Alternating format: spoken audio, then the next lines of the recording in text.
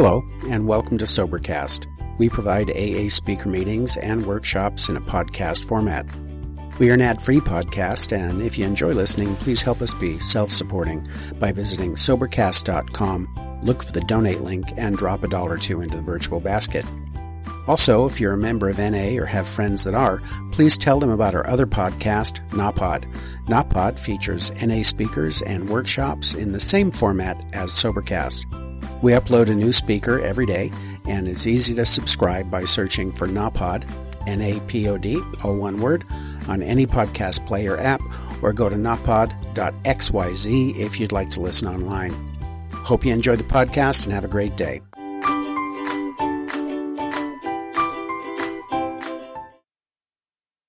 Tonight we're on step 11. I'm not going to waste any time, and tonight's presenter has spoken already here, and Karen is from the Tawako Thursday night meeting, Big Book meeting, or a speaker meeting? Speaker meeting, and she's going to be presenting step 11 tonight. So without further ado, I bring up Karen.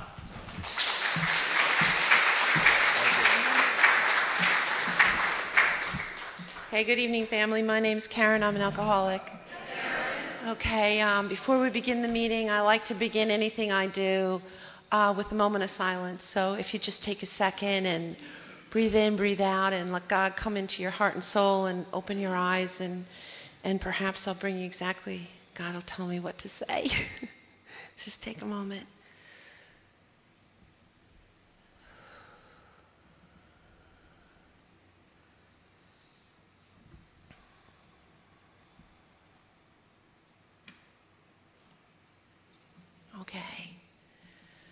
Okay, my name is Karen. I'm an alcoholic. My sobriety date is September 6, 1989. My home group is Tawako, New Jersey. If you don't know where that is, you have to find us. It's part of Montclair Township. I have been there since I got sober. I got sober in the dungeon. It's been an amazing group experience for me, being part of anything, making a commitment to do that. Very important to me. I have a sponsor. Her name is Michael Earl. She is one of the presenters coming up for the weekend. And my sponsor as a sponsor, I sponsor women, I take commitments, I do the deal, stay in the middle of the wagon. I was told that I might not get drunk. And so I have followed that advice all this time, and I'm going to share some experience. But before I do that, I'd like to qualify a little bit. You know, we've been listening to all these wonderful experience, strength, and hope stories as we get to step 11. And I was thinking about it last week when Ron was talking about 10, and I have a hard time talking about 11 without backing up a little bit and talking about step 10 and how you get to that place for me. Okay, so a little bit about me. I was born in Chicago. I have a twin brother. We're the oldest of 7 kids. I also have 6 stepbrothers and a stepsister. My family moved around a lot. I understand today it's about geographic relocation. I learned that word in AA, that my dad is an alcoholic. He is now sober 34 years. My mom died from this disease. In the 50s, my dad's uncle was part of the founding group of Alcoholics Anonymous in Chicago, and they brought him a big book, and he kindly told him where he thought he ought to put that book.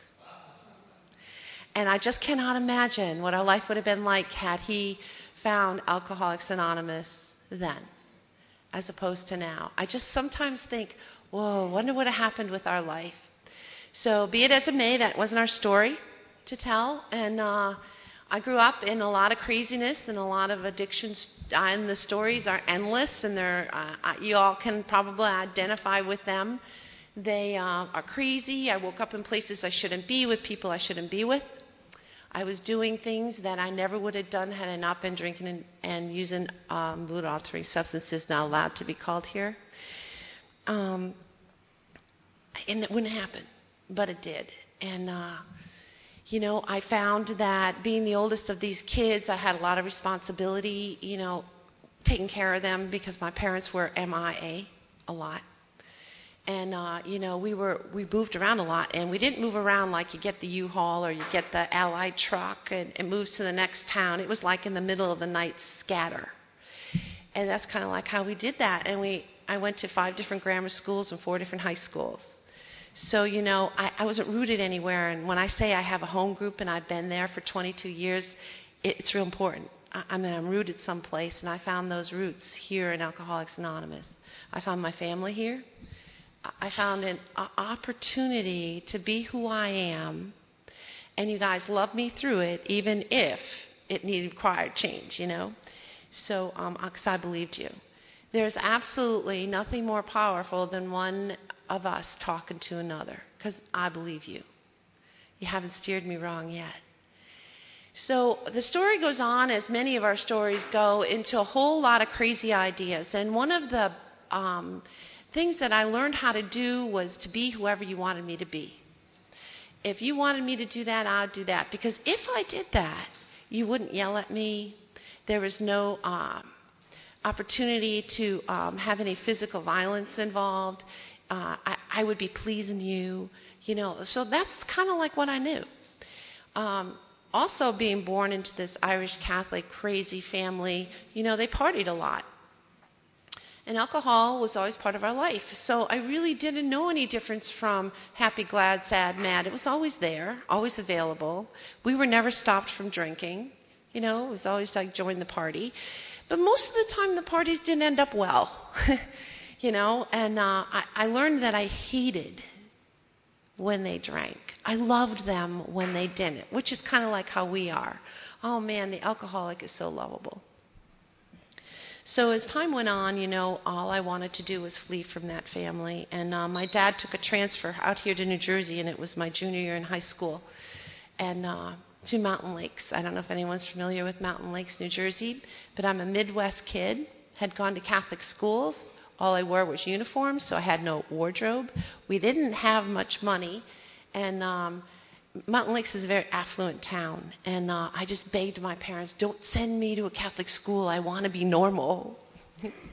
And so there I was in this school with an Irish, Midwestern twang that I really do try to cover up so you can't identify where I come from. And I found the people there. Then I found the drugs, and I found the alcohol, and I found the escape, because every minute of every day was a hole in my soul, and I couldn't figure out why I felt this way. And the more I drank, the more the hole grew, the more I found other activities to fill the hole, the deal, and until I found Mr. Wonderful, and we took off, and I married a guy and proceeded to absolutely stuff the life out of him, because all I knew how to do was take hostages, And so therein I was told a story about what we had in common other than lust was totally just drinking and drugging and dealing. And we didn't have any communication dealing. I would never have been able to stand in front of you and tell you how I feel, where I went, what I did, what kind of person I had become, before Alcoholics Anonymous, because you accept me as exactly who I am, where I'm at, and I learned that here.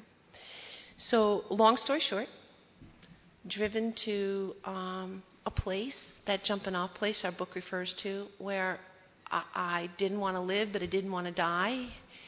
And I had everything in front of me, and my ex, he had the kids that night, and it was Labor Day weekend, and I was alone, and I was so lonely, In A Vision for You, those 4 horsemen were jumping all over my table. And you know what? God spoke. I heard him. I called Alcoholics Anonymous. Actually, I called St. Clair's, and they suggested I might want to check myself into detox, and I told them what I thought of that idea. And, we're not very pleasant when we're drunk. But I was real curious about what she said, so I drove to see her. I drove to see this woman who told me about Alcoholics Anonymous because, frankly, I really didn't know much about that. The preceding 9 months, my husband had walked out, couldn't imagine why he left such a wonderful person like me. And I still had the house, and I had my kids, and I had the dog, and I had everything there, and I couldn't figure out why, And she gave me a meeting book. This nice woman at St. Clair's Rehab handed me a meeting book, And the next night, I walked into my first meeting of Alcoholics Anonymous. It was in Denville, New Jersey. It was at Union Hill. There was a greeter at the door, and this is so, so important to me. And this guy held my hand and welcomed me someplace. And I got to tell you, for a drunk like me, no one had welcomed me anywhere for an awfully long time.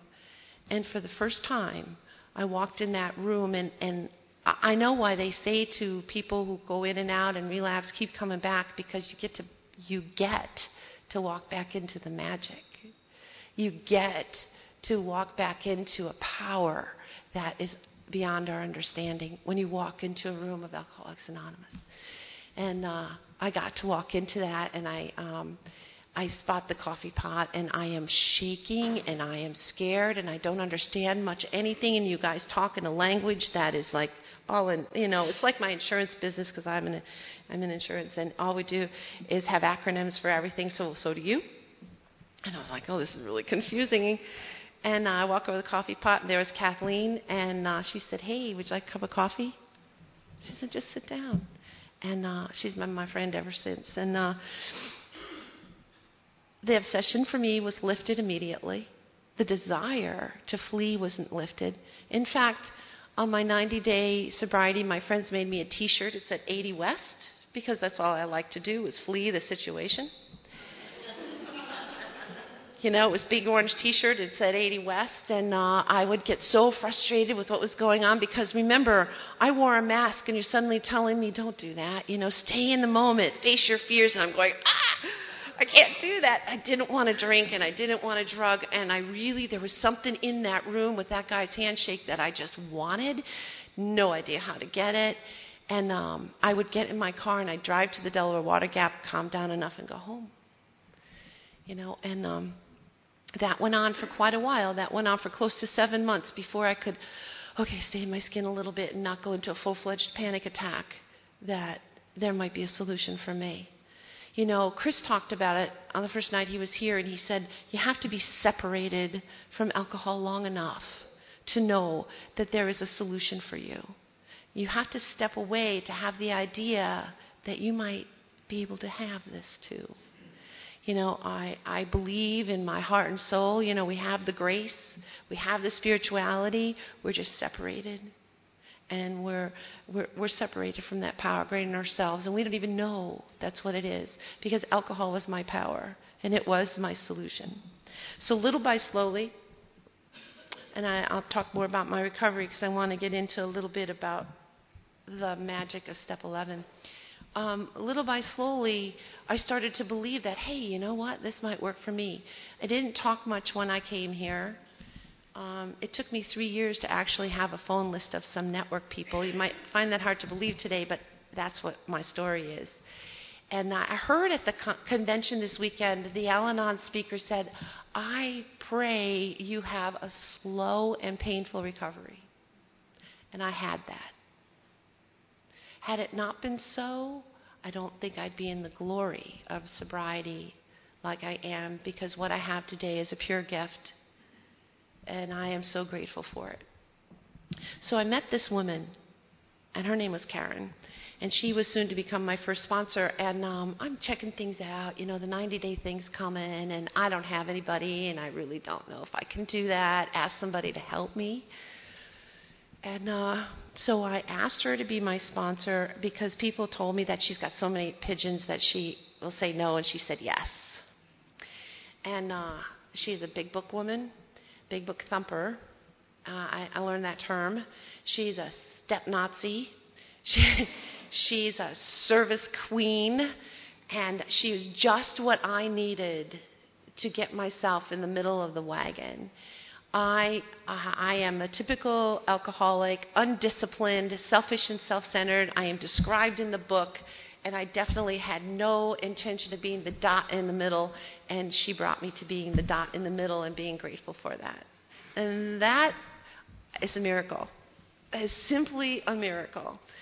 So this past summer, I have spent time trying to find my old sponsorship line, just to meet them and tell them how grateful I am for the gifts that they gave me. And I was just out in Pittsburgh, and that's where Karen is now. Most of them moved to sponsor land also known as Florida. And she moved to Pittsburgh, and I went out there, and I was part of a conference in Pittsburgh. What an honor and a privilege to be part of anything. Because I clearly remember what that was like, not being a part of anything. And I didn't even know it was my choice. I didn't know that unmanageability in my life caused by my drinking had anything to do with that. And little by little, Karen showed me this. You know, she promised me when she did that qualification in her living room in her chair that I call a rocket ship. I asked her if she'd leave it to me in her will, if I could have her rocket ship. And she sat there and she qualified me, and why did I think I was an alcoholic, and the obsession of the mind. I mean, she really did. And she taught me about doing those very same things for the women who were to come into my life, which I didn't believe also would be possible for me. And she did that, and she sat there, and tears streaming down her face. It was the first person, and it was that one-on-one that we read about with Bill and Bob and the rest of us. It was that one-on-one that she heard me. She heard me, and she knew what I was talking about. And she kept saying, yes, there's a solution for you. And she didn't say it like that, but what she said was this: if you just do what we do, you will not believe the woman you'll become. All I wanted to be was the best I could be. Alcohol was in the way. Alcohol was my solution. There's no way I could be the best I could be. I didn't even have an inkling of what that was. So little by little, I learned how to do things, important things like making lunch for my kids sober. That was really important. I became stupid when I gave up drinking. I don't know about you guys, but I couldn't function. And it took a while before, my mind cleared and I was able to, I'd look at the collection of cups. You know how I used to have these beautiful glasses, and they eventually would move into the collection of cups? Yeah. So for your drink of choice, and I ended up, my final drink of choice was wine, and it was just because, hey, it gets me to where I want to go fast. So, it's like rocket juice, and it was poured into a great big, I only had one, but, you know what they look like. Yeah, so she told me how to get rid of all those, and we walked through my home, and she told me stuff like my kids didn't ask to be born. I have a responsibility to take care of them. He left, too bad, get a grip. And that's how she worked with me, and I was like, well, doesn't she understand? And she was like, yeah, she understood, but she put every solution, she told me, is in the book. Every solution, every question you might have, you'll find the solution in the book. And she taught me about the big book of Alcoholics Anonymous as a love story between a God, as I understand him, and me. That it gave me, and all of us, but me the directions to get on with my life and in my daily living in a way that I never dreamed possible for me if I just followed the directions. And she'd always change it. It's not a suggestion, Karen. It's a direction. It's not a suggestion. And she put me back and forth. And she taught me the work. She taught me how to do the steps out of the step book in relation to the big book. Like we'd do the big book reading and a step book reading, and then she'd add in other things like as Bill sees it, or she'd add in another piece of literature, and she taught me the literature. In the front of our book, it gives you a list. Please read the list. There's a list of literature, suggested reading. And this woman loved me back till I could love me. And then about 7 months sober, I called her up, and it was 2 in the morning, and I'm cleaning the grout in my bathroom with a toothbrush because all that needed to be cleaned, And I was totally ridiculous about, clothes had to be color-coded, and because if my order on the outside was clean and neat, then maybe the order on the inside would stop being so hard. Of course, that is not what works. And she said to me, she started to read, "Have you ceased fighting everything and everyone?" Sanity will return. She was reading me the 10th step promises. And she said, "Are you done yet?" And I was done, and I was only then able to hear the message of Alcoholics Anonymous and to put myself into the work and into her hands to teach me, because clearly I did not have the answer. Because if I did, I would have done it. and where the answers were found. They were not only found in the study of the book, but they were truly found in working with others. They were truly found in the service side of Alcoholics Anonymous and in just doing what I was told to do. When she said to me, you need to be a greeter, I almost freaked out. I didn't want to touch anyone's hand. It was like, oh my God. And she would, you hug like an ironing board, that must change. She took me on 12-step calls. And it was like, did you call AA? I felt so inadequate with regard to my recovery process. And the rest of my life, I thought I was smart. I could deal with my job. Fine. But with regard to me, forget about it. No dealage whatsoever. I love the way Chris words that. No dealage whatsoever. So little by slowly, we walked through the work. And something happened to me in the process of understanding steps 6 and 7 and understanding that I could take a character defect or a defense behavior and I could turn around and I could give it to God and I could say, oh God, please help me with this gossip. I recognize that I'm gossiping and criticizing. Please help me with this and help me to be compassionate. And help me to understand in the 7-step prayer, I'm allowed to ask for that. Give me the strength to see that I'm good enough exactly as I am. And she taught me these things, and she showed me the prayers in the big book, and she showed me how to relate them to my life and how to be interactive with my recovery. And we would go meeting busting. We'd pick a meeting out of the book we never went to, and we'd go meeting busting. And she showed me that there was a life outside of this little corner that I had stuck myself in.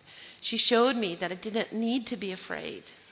And as we would travel around to these different meetings, I started to meet friends, and we'd go on retreats and we would go on conferences, which is like this past weekend with the New Jersey conference. And the first New Jersey conference, I was 3 weeks sober, and there was a big room. They split up the big banquet room, and they had little breakout rooms. And across the one, it said microwave recovery. And I went, oh, I'm in. And I walk in, and it was a big book panel. But in my mind, that's what I needed, fast and quick. I have a hobby. It's quilting. And, I had to get a hobby. My sponsor said, you have to get a hobby, and I don't care if it's frickin' collecting rocks. I had to do something with this energy. And so I started quilting, and now I'm a fabricaholic. I don't know. I collect fabric. But one of the things that it did is that they have this thing, this project, and they get a sign up for all the time. It's called the Mystery Quilt, Quilt to Quilt in the night. I'm going, oh, I'm there. That's how we are. We want instant results. That will not change from my personality. It just won't change. So as we walk forward in the process, and we got involved in this harm's done, and on steps 8 and 9, I looked at this discovery of my past, and it was like, oh my God, look what I have done. And thank God for sponsorship that said that was the past and today is today, and you never have to be that person again. You never have to be that person again. And the program and the steps are loving. They bring you to freedom. They are not here to criticize you or cut you down. They bring you to being free. So how free do you want to be? Get out of the outcome. Stay in the present. She taught me about the slogans that I thought were oh so dumb. Oh so dumb. Easy does it. Not part of my lifestyle, Slow down. But for the grace of God. I like that one. I could hang on to that one. I understand God's grace. I understand it the night that I had an inkling that alcohol is my problem, and God lifted the obsession to drink.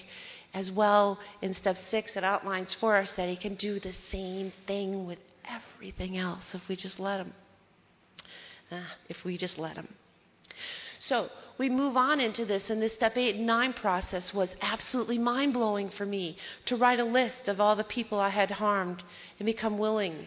And she had me write a story, and I worked really closely with my sponsor. And if you haven't done that, you need to do that, because I was hanging on to things that were none of my business, that were oh so important, and very much ignoring things that I needed to address, because that's how my brain works.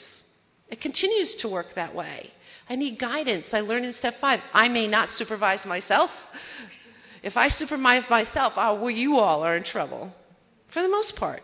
And I'm better today at doing the next right thing than I was back then, but I still need guidance because I love the edge.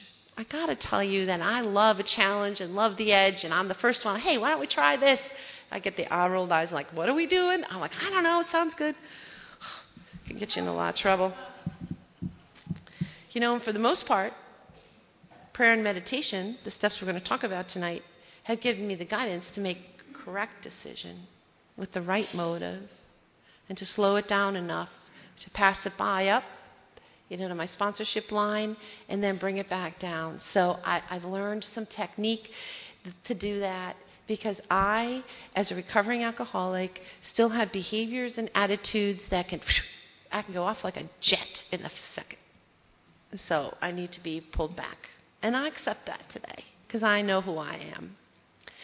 So we're doing this 8-step process, 8 and 9, and magic started to happen with that. I started to be able to see exactly the wrong I had done and what I needed to do. And no matter what every single amend I did with the guidance of my sponsor, and no matter what it was and what needed to be said and how could I make this right and is there anything I left out, I had an unbelievable, phenomenal experience of total freedom. And I also let those people free. She did give me the privilege to write a column in there that says never on this planet in my lifetime list, and I did that. And those people eventually did move over into I am ready to make amends to them. And to my knowledge, I don't have anyone on there today, but you know about that old onion. They do pop up. But we have a process to take care of them. An unbelievable process of forgiveness of self and others. And probably it's the only place that you said, here you may look at yourself. And in terms of forgiveness, have you forgiven yourself for the wrongs you have done others? Some of them were hard, but they all went well, and they all went well. They all went well. And it took a while, but the freedom starts to come. And they aren't kidding when they say that. The freedom came. And in this freedom, I started to feel really good about who I am. And exactly what Karen had told me years before that would happen when I went through the process. So then we got into steps 10 and 11. And 10 and 11 were wonderful because in step 10 I learned about that. I could start my day over any minute. I just had one of those the other day, and I must have started my day over 15 times before I got to noon.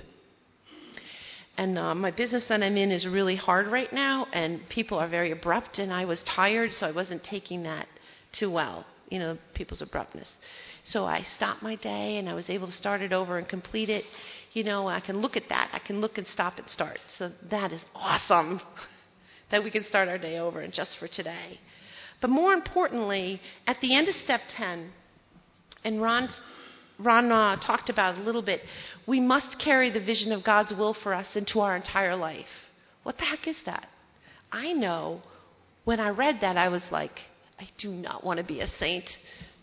I want to be a saint. How can I be a saint? I don't want to be like that. People don't like saints, and that's all I saw. I didn't see that what it was the good in me, that I needed to carry the good. And, one short, take an O out, you got God. But if you take one short, it's God. The good in me, God's will. So instead of gossiping, maybe be quiet. Instead of criticizing, look, what am I reacting to? You start to look for the motive under the motive. Thy will, not mine, be done. And you receive strength and direction and help from Him, from my God as I understand Him. And you really need to know what that is for you if you're going to seek it. I've learned to take what is bugging me, through that process and come up with incredible information, like a wisdom information. I never would have thought of that, because the God of my understanding brings me to a place that I never understood before. He brings me to an understanding that I never had before. And I can tell you the exact moment in my recovery process where this became important. I was seeing a therapist, and I had been seeing her for quite a while, and she moved to France. If she was still here, I'd probably still be seeing her. She was phenomenal for me. I could tell her anything, very much like my sponsor. She was an ACOA, and that is part of my story. I come from a ton of abuse, so I had a really hard time not blaming others for how I turned out, So she really helped me with that bridge. She really helped me through the bridge of me, as I say about her. One day I was complaining, as only we can complain. After all, I pay you so I can complain to you, about my life and about the situation I had with my ex, who I was going in and out of this abusive relationship with. And I had gotten myself to the place where I had been in the battered women's shelter. And I was talking to her, and she said to me very clearly, "Care, do you believe there's a plan for you? Do you believe that there's a God of your understanding who has a plan for you in this lifetime?" I said, Yeah, I'll go with that. Yeah, I believe that. He said, "Okay, picture this. Close your eyes and just picture this. You and God are hanging out before you're born. And he says to you, what do you think you need to work on in this lifetime?" Now, I knew the answer to that. We had uncovered it in my 5th step. We had uncovered the motive under the motive. And like many of you, I felt worthless. I felt of no value. I felt I didn't have anything to contribute because my actions of my addiction determined who I am. Not the grace of God, who determines every single one of us, but those are the actions. So I'm like, okay. I said, okay, as worthiness. And she said, all right. So you and God says to me, "Karen, everything in this lifetime, no matter what it is in this lifetime, I will make sure that you will know that you are worthy. I will bring you every person, every place, every situation to experience and know that you are worthy." So I'm born in the family I'm born into. I'm hit with the challenges of the lifestyle I had. I marry the guy because I'm ignoring God's good. I picked up the tool of addiction. That was my solution. I had a problem with God, love God, no problem. We didn't have a relationship. That was as simple as that. So I say, and then she says to me, and then you die and you go to heaven, and there they are all lined up, all those people of challenge in your life. And who heads the line but your ex? And he says to you, Kara, I promised to help God. It gave me a whole new perspective on simply this, that I have a choice. In every situation, I have a choice to love, or I have a choice to hate. I have a choice to accept, or I have a choice to walk away. It's all on my choice. That is the only control I have. So 10 and 11 have become very important because I don't necessarily know what that is. So in my 11-step practice, it says in our book, Step 11 suggests prayer and meditation. We shouldn't be shy on this matter of prayer. I don't have a problem with prayer. I like some of the prayers that you read that are in books, and, I like those prayers a lot. They go to my soul. I'm from all of that. So that is really awesome. But in our literature, there's a whole bunch of them. Here's one, and it says, you have to understand, when I'm at step 11, I'm not necessarily trusting that God is going to bring me to it. The step says that I sought through prayer and meditation. The book says we, but if I personalize my program, I say I sought through prayer and meditation to improve my conscious contact with God that I understand, praying only for His will for me and the power to carry it out. And the power to carry it out. The power to carry it out. How do I do that? I don't know how to do that. I don't have access to that solution yet. So in our book, on page 87 and 88, it says, as we go through our day, we pause when agitated or doubtful, and we ask for the right action or thought. We ask God for the right action thought. We constantly remind ourselves that we're no longer running the show. Going right back to that. Humbly saying to ourselves many times, Thy will be done, not mine. God, I'm agitated and doubtful. Go back to the 10th step prayer. I'm agitated and I'm doubtful. Help me. Help me. Remember. Bring me to who I am to be. At the end of the 10th step, it says that we have a daily reprieve. And something about that word reprieve has really caught me up. And a reprieve in the 1935 dictionary means suspension of a death sentence. So if you look at that word and you look at the opportunity we have to pray and meditate daily, if you acknowledge how sick you really are, this practice is phenomenal for people like you and me. So I had to develop a daily practice. I had to set aside time every day. And it's not saying 2 hours, 5 hours, 10 hours. It's whatever works for you. Once again, it's how it works in your life. We're having an experience with the steps. My experience isn't going to be yours, and yours isn't going to be mine. In fact, yours might make me drink, and I might make you drink. I might get the idea that that's a better solution. So that's why you develop your own. So give me the right thoughts and actions. And not too long ago, I had an incredible experience like this. That ex of mine, IRS issues, brought me to a place where I had an envelope in my mailbox, and I had prayed to God just shortly thereafter. You know what? I was in a lot of debt when I came to Alcoholics Anonymous. A lot of debt, like close to probably $500,000 of debt. And 21 years, it was all paid. It took 21 years to pay the financial amends that I had to take care of. One day at a time. That's all I can tell you, is one day at a time. And I reached that place and I said, all right, God, you got it. If there's anything that I didn't do, is there anything left out there that needs to be attended to? The next day, only as God can work, an envelope arrived in my mailbox. And he had done something I was unaware of, and the IRS had put a lien on my house.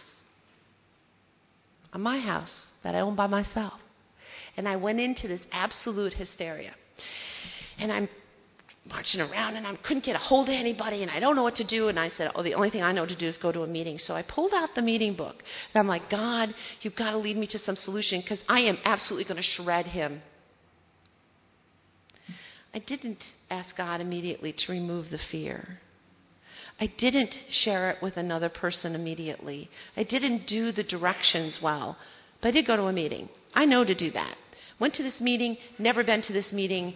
I walk in the meeting, and it's a big book meeting, topic meeting, and the girl walks in, and I know her, and says, hey, how you doing? And I'm like, God, I'm just going to listen. And she opens up the big book to steps 10, and she starts reading, when agitated or upset.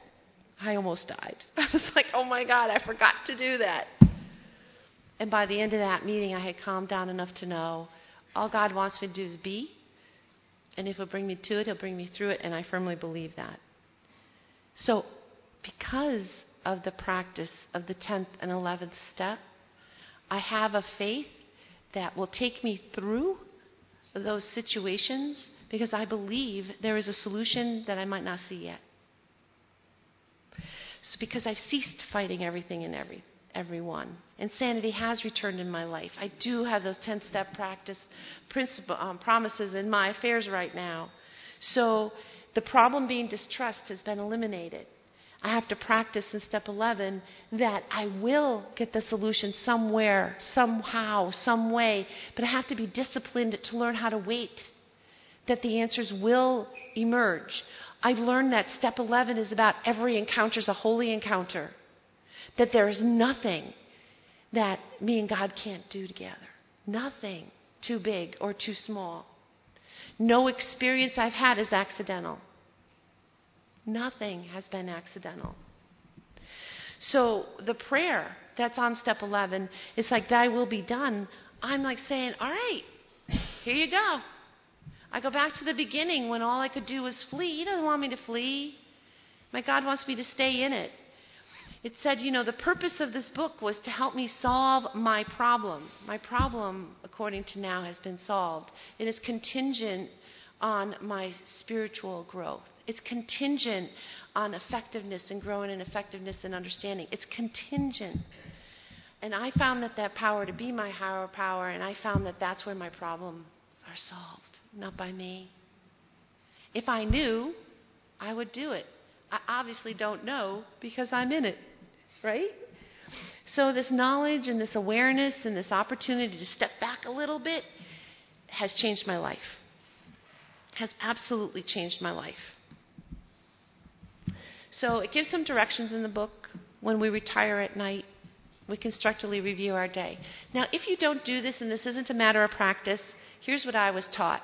I was told to take a sticky note and put it on the inside of my medicine cabinet and write it.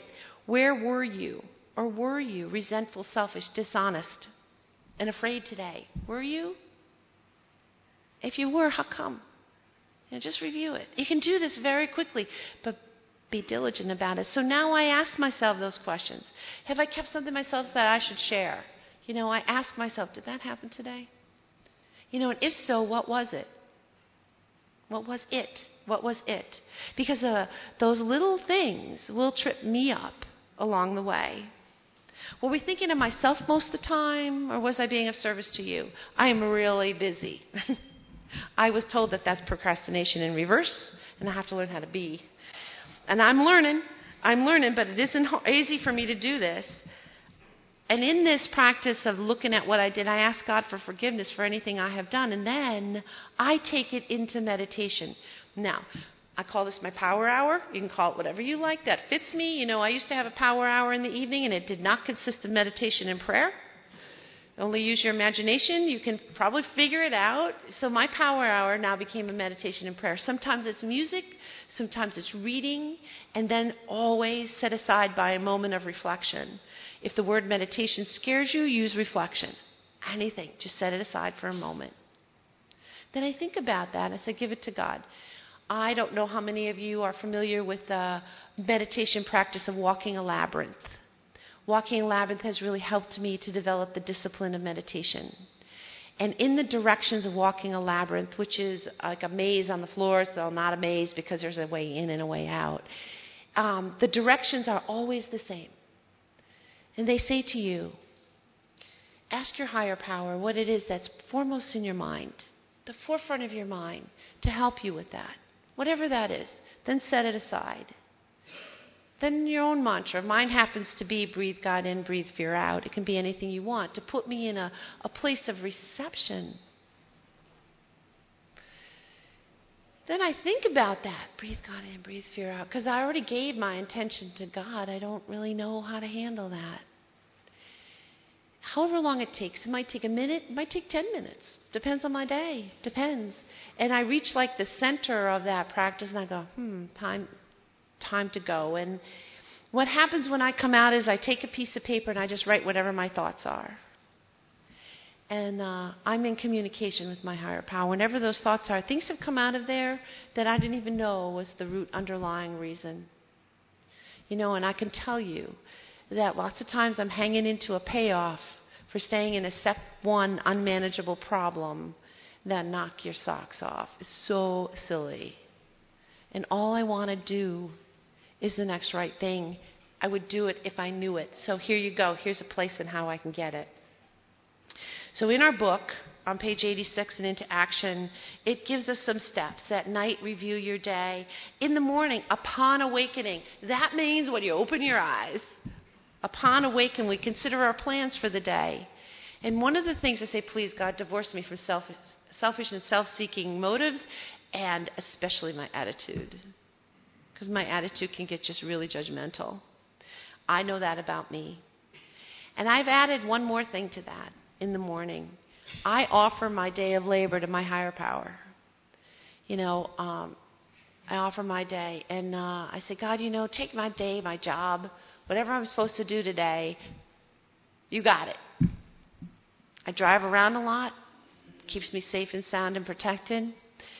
I go to bed at night and I go, whoa, I just met the coolest guy, or the situation, or I helped solve a problem, or I get to come here. On my way to Pittsburgh last week, I got a phone call from the hotel we were supposed to have the workshop at, and she said, "Oh, Kara, sorry, we're flooded out. You'll have to find a new spot." I'm like, "All right, God, you got this one. I'm busy this weekend. Find us a place." And He does. He does. I cannot tell you how my life has changed since turning around and saying, I'm not in charge. I realize the 11th step promise that says, God is doing for me what I cannot do for myself. every moment of every day if I let him, and he's just hanging out waiting.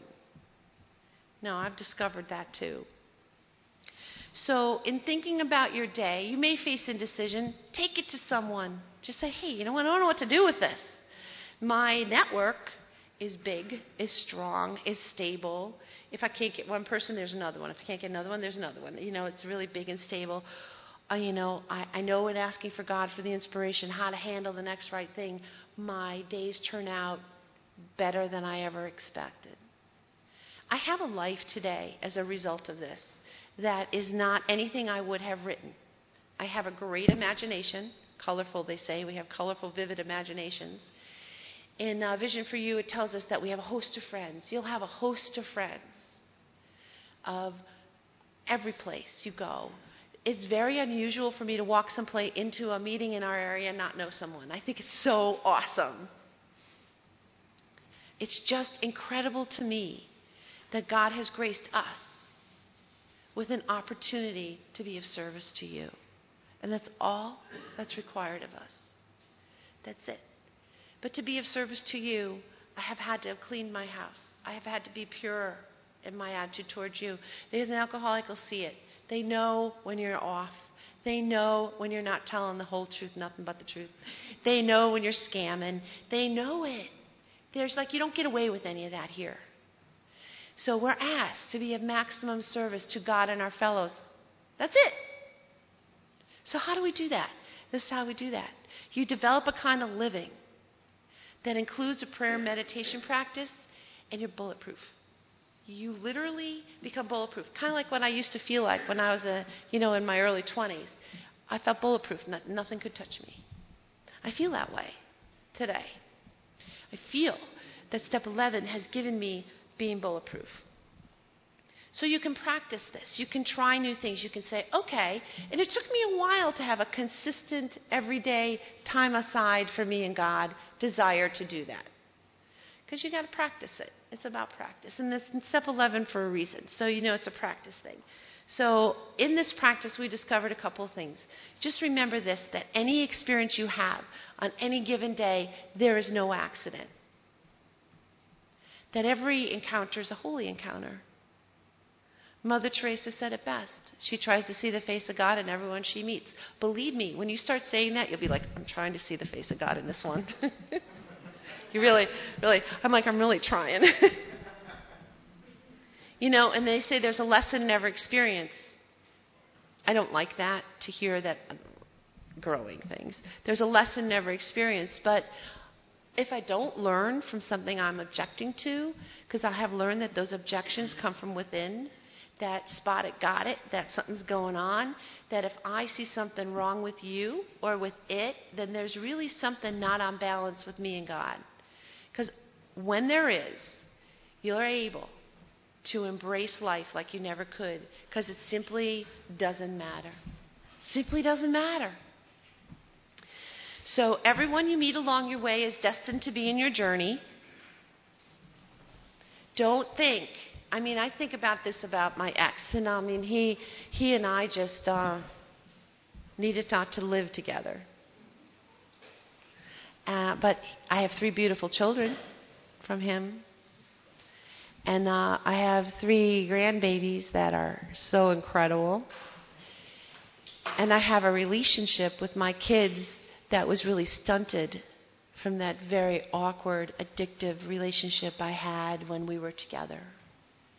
And those kids have grown, and I've had exactly what Artie B told me at 3 weeks sober. He said to me, standing outside the convention, he said to me, look it, you will find out that if you just do what we do, that the thread of recovery will run as strong and deep in your life as the alcoholism has. And your relationships will be restored to a place you did not dream possible. I can tell you that it has. At the end of my favorite pamphlet in the whole wide world, it's a member's eye view of Alcoholics Anonymous. Everyone who's in my sponsor line has to read it. I require it because it tells you from a perspective that you just fall right in, and it's me doubting you. And at the very end of this pamphlet, it says, even in the longest day of the darkest night, you find in here the miracle that people see and the lame do walk, that they do, that changes and transformations are possible because you witness it. And that's the good news that Alcoholics Anonymous brings to us, because we just be of service a day at a time, and that's it. So how awesome is that? So I'll leave you with this thought. Be grateful you came here. And just like that woman said at the convention this weekend, I wish you a painful, slow recovery so you get to the place of having this experience that nothing could be more honorable than being a member of Alcoholics Anonymous. So with that, I'll close, and I thank you so much for being here.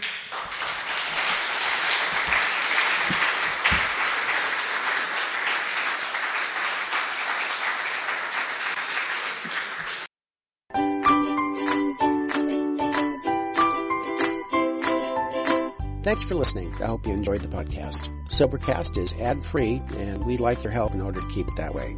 So if you'd like to help us be self-supporting by pledging $1 or $2 a month, visit sobercast.com and look for the donate links. Thank you very much.